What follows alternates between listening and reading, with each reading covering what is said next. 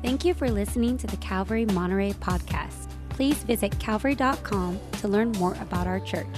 And visit nateholdridge.com for additional Bible teaching from our lead pastor, Nate Holdridge.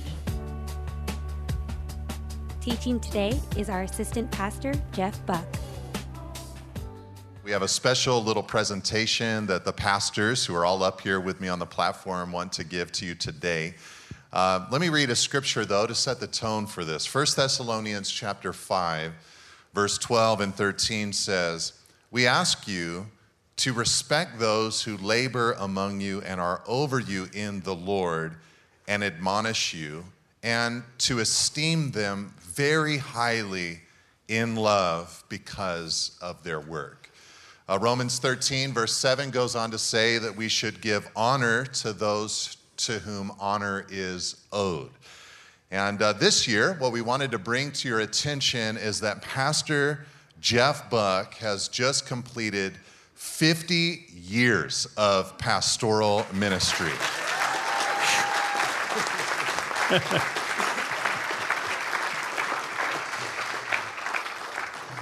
We've chosen today as a day that we wanted to honor him for his 5 decades of faithful service to Jesus. So you can see some great trip down memory lane here. I had black hair. Early on in his ministry, the camera was invented, and Thanks.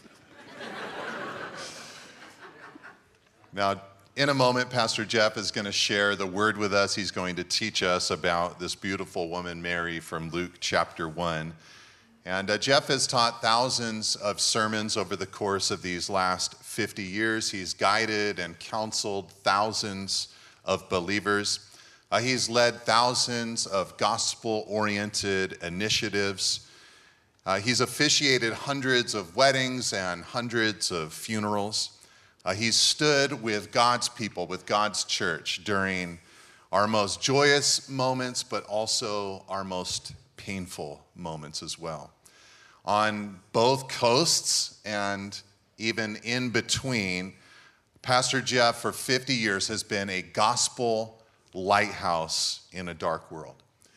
And for us here at Calvary Monterey, for these last 15 years of that 50-year run, Jeff has infused the atmosphere of this church with his tenderness, with his strength, and with his compassion. We are only the last in a handful of churches that have benefited from this man's faithful care. Before Jeff arrived here, he served primarily as a senior pastor, planting churches, leading churches, being the primary communicator, speaker, teacher of Scripture. He regularly proclaimed sermons from and of God's Word to God's people. Now, he doesn't do that as much here. That's my responsibility and privilege for the most part. So even though he's preached less frequently in this church, I believe that Jeff has saved his best sermon for last. I think it's here that Jeff's life became his message. And I think it declared many great truths to us over these last 15 years. One message that Jeff's life has proclaimed is that we matter to God. Jeff faithfully, week after week, tirelessly positions himself wherever we are as God's people. I mean literally and physically. On the patio or in the lobby or walking the hallways, Jeff puts himself where God's people are on purpose so that he can interact with us. It's his way of trying to catch us in the regular flow of our lives so that he might love on us. And that attitude and example has told us that we matter to God. Another message that Jeff's life has proclaimed is that God is worth following. Jeff has repeatedly rebuffed the desires of the flesh and the world that all of us battle with because he's chosen God instead. You know, people like to tell us in this modern day and age that no one is truly faithful. that no one will truly make it to the end, that everyone at the end of the day is really a hypocrite. But Jeff has shown us that this is untrue, that God is worth following to the very end of life. Not that your life is over. Thank you. And Jeff's life has also proclaimed that God's church will endure no matter what. He's, in a sense, seen so much. He's seen the rise and fall of generations. He's seen the rise and fall of movements within Christianity. He's seen the rise and falls of even the most wicked ideologies. And he's been confident and has asserted through all of that the gates of hell will not prevail against Jesus' church.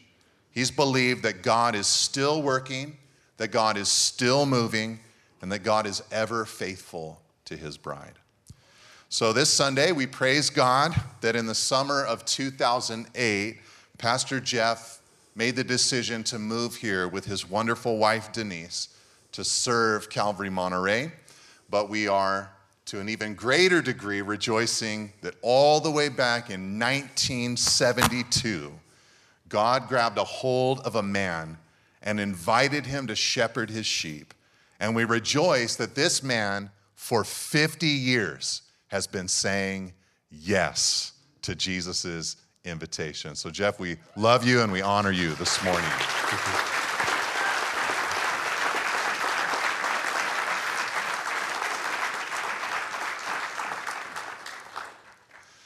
As a token of our appreciation and love, some beloved people have put together a wonderful book for you, Jeff. I gave it to you in the first service, and I'm going to give it to you again here in the second service.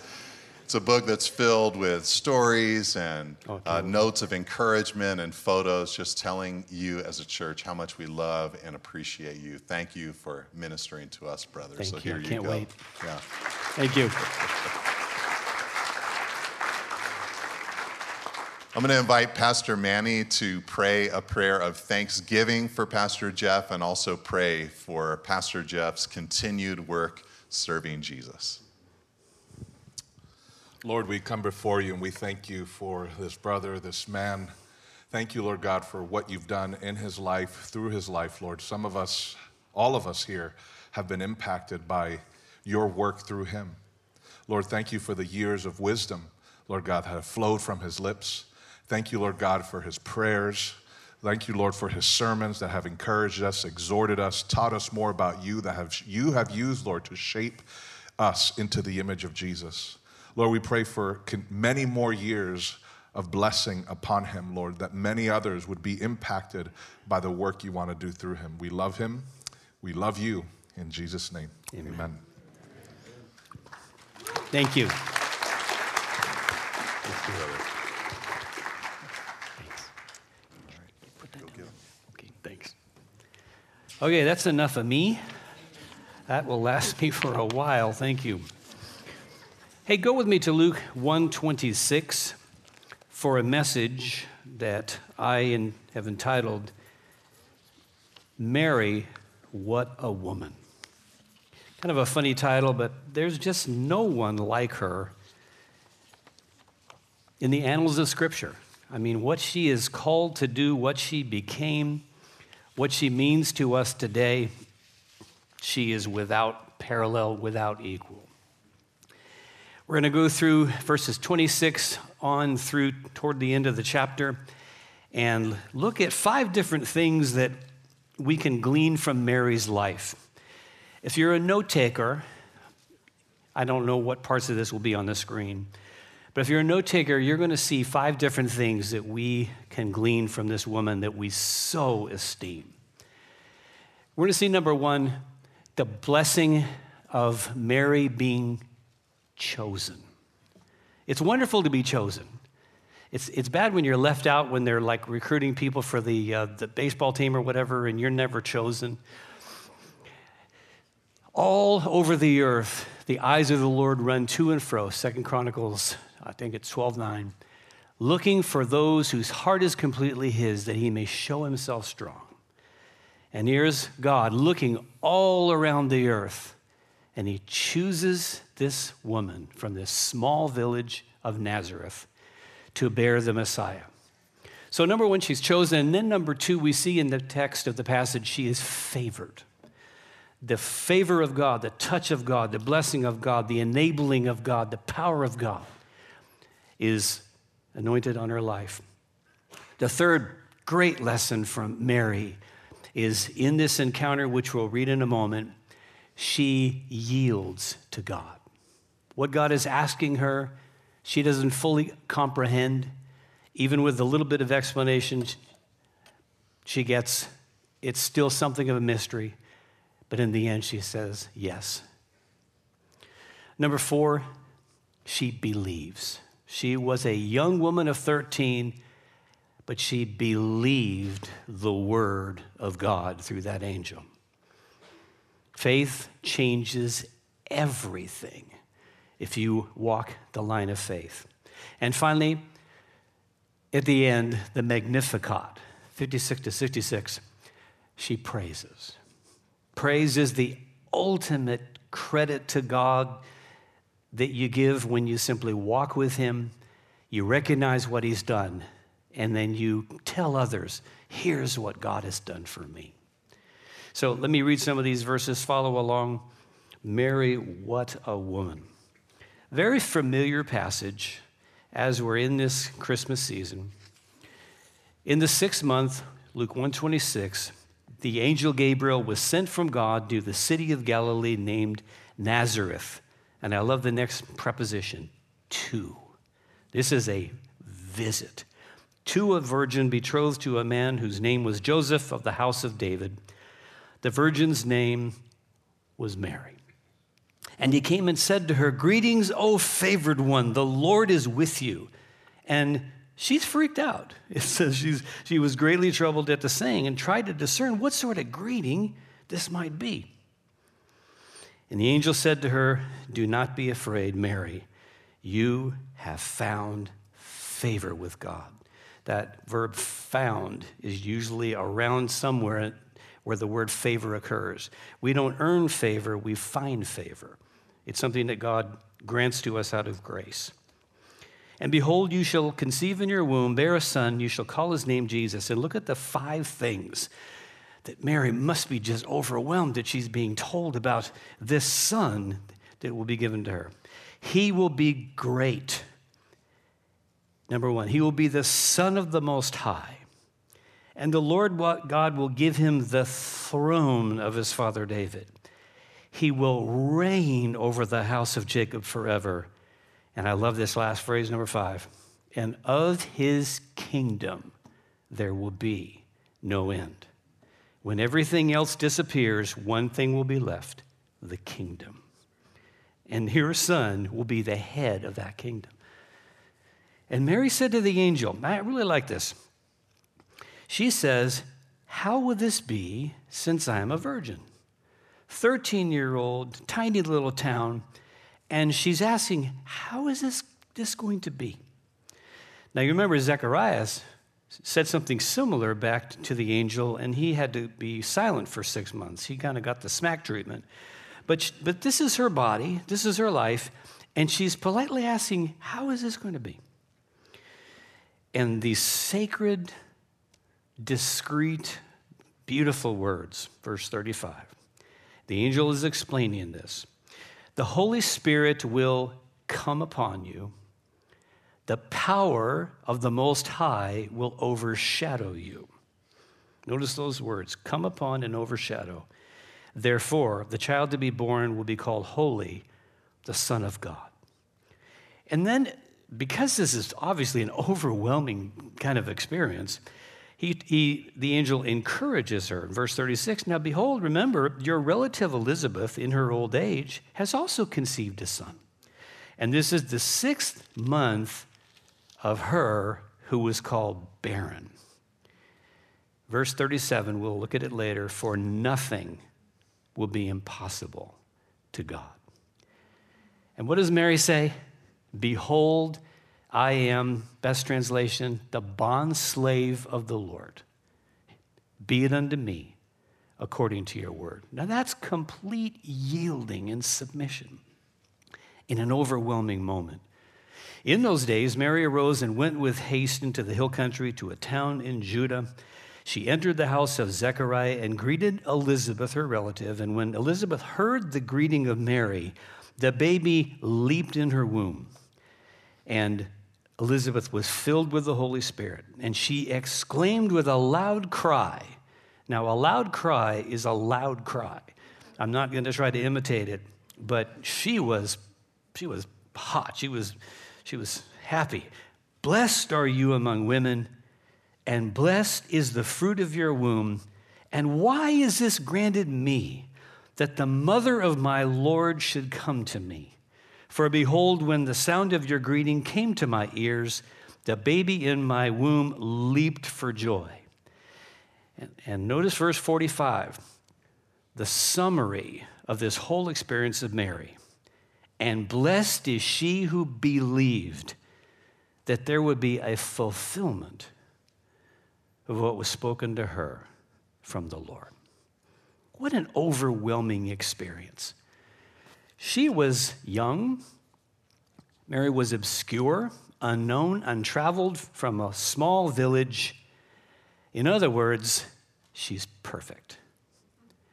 How the Lord loves to bypass all the fanciness of this world and all the high mucky mucks and people that think they're really something, and then travel and find you. Someone who maybe in the worldly sense isn't grand, important, wealthy, but the Lord chose her. I have no idea why in December of 1972, two young people from the campus Bible study at Central Missouri State University that I was attending and often leading because no one else would do it, came to me, knocked on my dormitory door, and said, "We would like you to become the leader of our group." Now, this was just an obscure Bible study of 30 or 40 people, but God had already been knocking on my heart about giving my life to the ministry. And I made a vow to God. I didn't know that's what it was, and I don't know if you're supposed to do this or not, but I saw so many people fall away from the first wave of 80 or 90 Jesus freaks in my high school that I was just wounded to the core. And I remember saying to God, when I was 17 years old, "Lord, I don't know how to help prevent people from falling away. I don't know how to teach people your ways and your word. I don't know any of that. But if you'll ever let me see again," these were my words, "if you'll ever let me see again this outpouring of the Spirit, I will dedicate my life to keeping people solid in their faith." 17 years old, no idea what I was saying, and a year and a half later, there's the knock. 1 Thessalonians 1:4, Paul says to the church at Thessalonica, "Brethren, you know of God's choice of you." When God chooses you, the wise thing you do is choose his choice. One of the ways that you stay solid is you choose the choices that God has given you. You repeatedly choose your husband and wife. If you're in the unmarried state and you don't have options in front of you from the Lord, you choose that. Life is just a string of choices. And if you can make good choices, especially when you know they're the choices of God. I was young and dumb. I had no idea what a life of ministry would mean. So I wasn't afraid. I was too dumb to be afraid. And I had no idea what those 50 years would mean. No idea whatsoever. Had I known, I probably would have not been so happy about it. But what a mystery when God chooses people. I get saved in this Bible study. The first time I ever went to a Bible study, heard a gospel message, I got saved. And I watched all these people fall away shortly. But I remember thinking, why me? Why would you pluck me out of all that I was doing in my junior year of this high school? Why, God, have you chosen me to be saved? I still wonder, why me having all of these blessings? But I guess the first point, Mary was chosen. And how wonderful it is when the spotlight goes around and around and around and comes upon her, a little 17-year-old who's having now this experience of what this choice is going to mean. And so she's chosen, and number two, she's favored. We see in these verses a greeting that's so intense in verse 28. Greetings, O favored one, the Lord is with you. And verse 30, do not be afraid, Mary. You have found favor with God. Now, if you study Old and New Testaments, there has not been a greeting like this for 600 plus years. The last person that was greeted like this was the prophet Daniel in Daniel 10. And if you want to look for homework, this is so interesting. Daniel 10, 11, and 19, another angel comes. It doesn't tell us that it was Gabriel or not, but this angel comes to Daniel and says twice the same words. Says to him, Daniel, O man highly favored. Some versions say, O Daniel, man of high esteem. The Hebrew says, O Daniel, O tasty man. That's what the Hebrew says. In Daniel 11:3, where it talks about fasting for 3 weeks and eating no tasty food, same Hebrew word. God is saying to Daniel, I love you. I enjoy you. You are pleasant to me. And see, when you're chosen by God and you're in Christ, Ephesians 1:6 says we are all favored with favor and graced with grace. God loves you. God cares about you. God knows all about you. He's created you, and he treasures you. And this is what we see in her life. Not since the prophet Daniel was anyone greeted like Mary was. She found favor with God. And the greatness of the child that she will bear, how overwhelming to hear these 5 things. That he'll be great, Son of the Most High. He'll sit on a throne. He'll reign over a house, and you'll have a kingdom. If I were Mary, I would be completely flipped out. But in verse 34, she asks that question, which we talked about, and this wonderful explanation. The Holy Spirit will come upon, the power of the Lord will overshadow. I don't know about you, I've always wondered, what was that moment like for Mary? Was there some specific moment where the Holy Spirit and the power overshadowed and came? Was she aware of that moment, of this supernatural impregnation? We don't know. But it's a pretty intense thing for you to be told what's going to happen to your body with the Holy Spirit and with power. She's encouraged, by her cousin who's also conceived. But this answer in verse 38, behold, I'm the slave of the Lord. Let it be to me according to your word. What a courageous answer. I wonder if there's anything quite as intimidating as just fully yielding yourself to God. What a scary thing. If you keep your finger there and look with me to Romans 12, verse 1, a very familiar passage.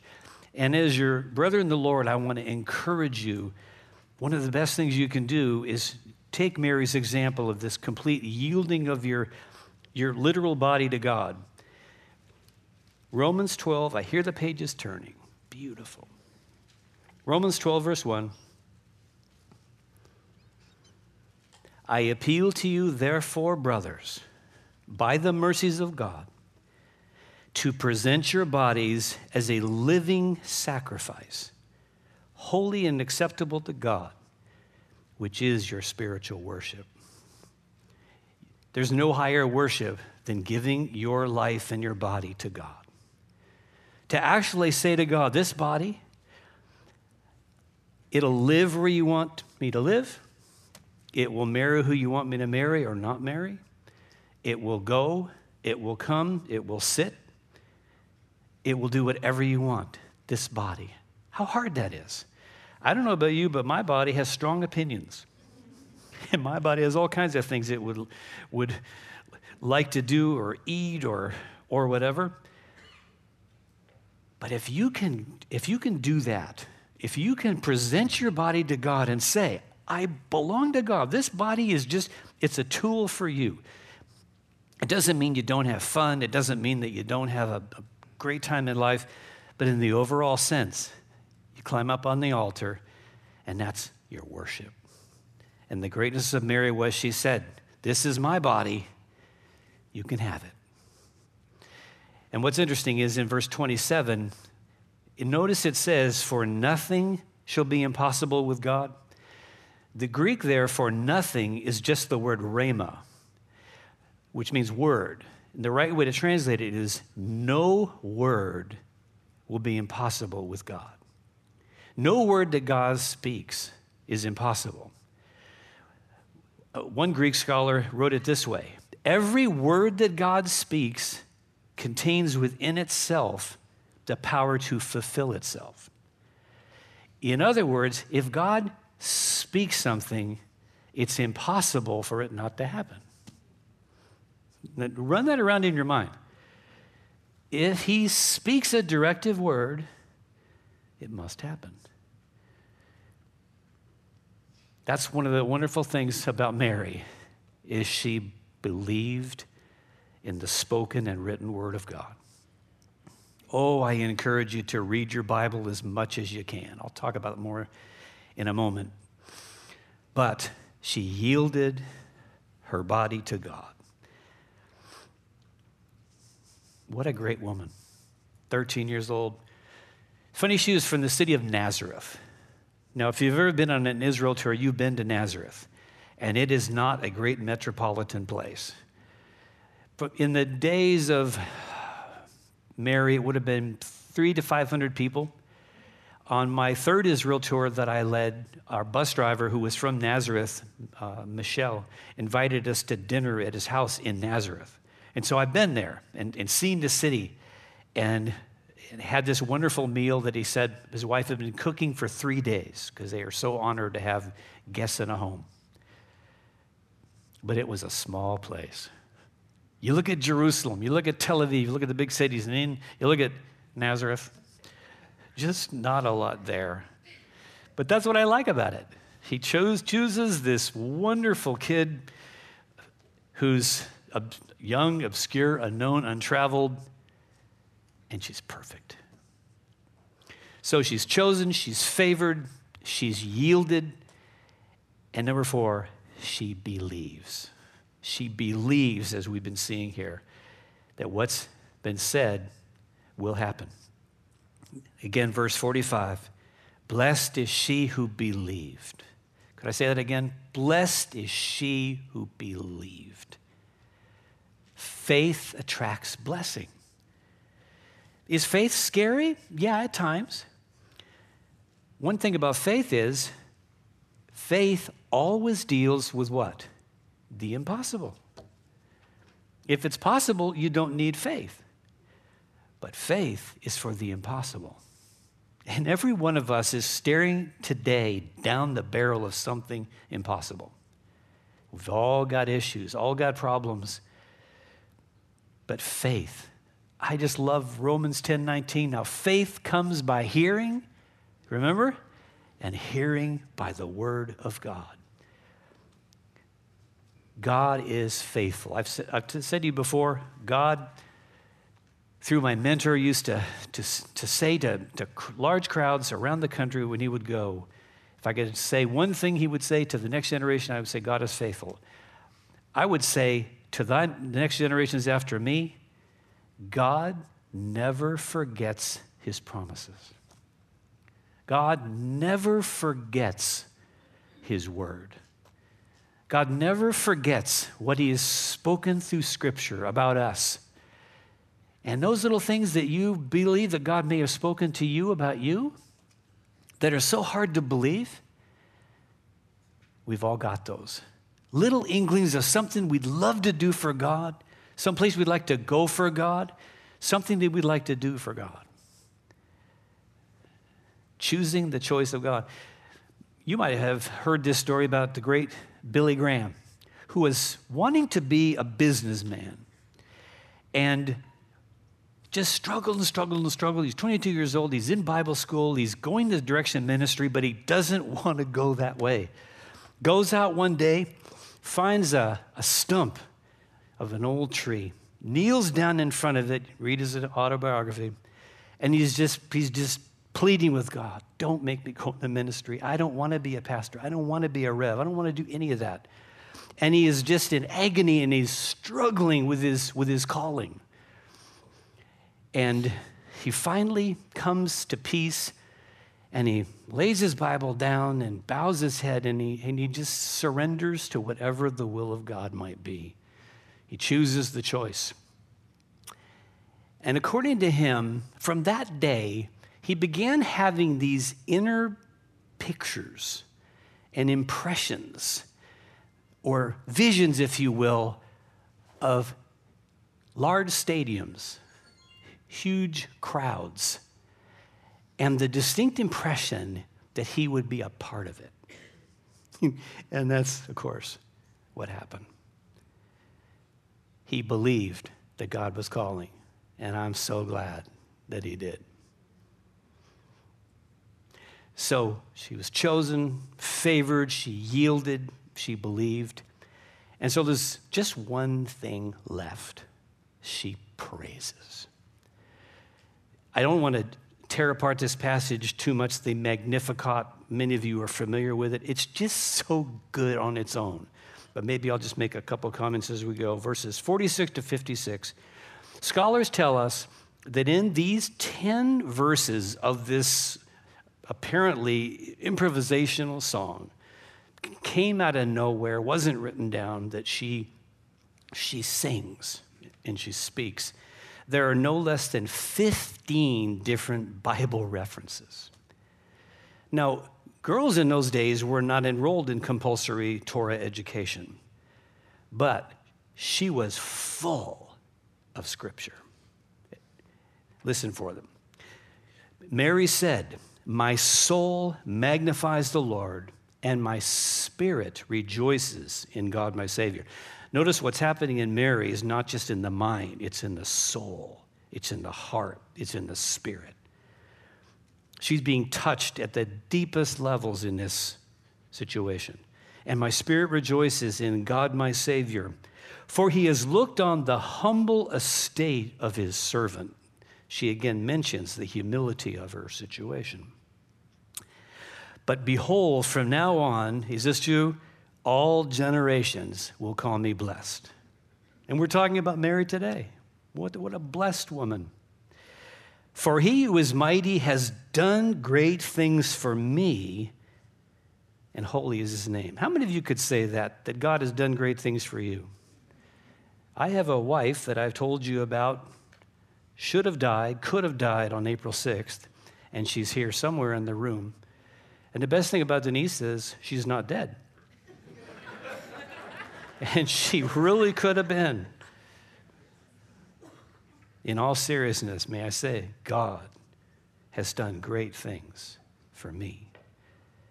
And I think if you look back through your life, as young or old as you might be, God has done great things for you. And the amazing thing about God is he can do great things, and to him it's easy. And to us, it would be impossible. And holy is his name. And notice the new word that's going to be introduced in verse 50, and his mercy. One of the most beautiful themes of Scripture is the mercy of God. Grace tends to come through faith. Mercy comes through nothing. Mercy comes when you don't deserve anything. Maybe you didn't even ask for God's help. But his mercy is for those who fear him. People that fear God have a strong sense of his mercy. That even though they've messed up and they've fallen off the path or whatever, there's always mercy for those who fear him. How long? From generation to generation. You study the ministry of Jesus in the Gospels, and one of the things you'll see is how many interruptions he had. It's amazing. Learning to handle interruptions. Look at the life of Jesus. And people were coming to him and asking for this and requesting that and yelling about another and up in trees and all kinds of things. But you look at the people that approached Jesus, and if they used the word mercy, if they asked for mercy, he always healed them, touched them, blessed them. Mercy. If you don't know what else to do, say, Lord, please, I'm lost. I don't know what to do. Have mercy on me. In verse 51, he has shown strength with his arm. He is scattered. Now, notice how he deals with some kinds of people without much mercy. Notice these people. He has shown strength with his arm. He scatters the proud in the thoughts of their hearts.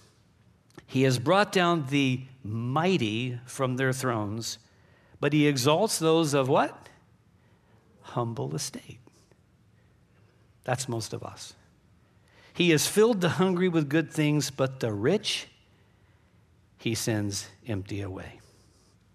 He has helped his servant Israel in remembrance of his mercy, as he spoke to our fathers, to Abraham and the offspring forever.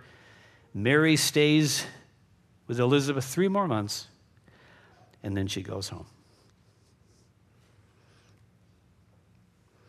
She praises. So many of us are late to services. We miss the worship, and we're missing something that is so important.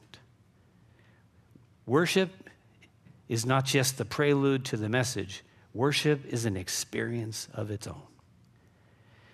You may not know it by looking at me, but I have a default problem that occurs to me at times, not all the time, and it's not a too severe a thing, but I know what anxiety is.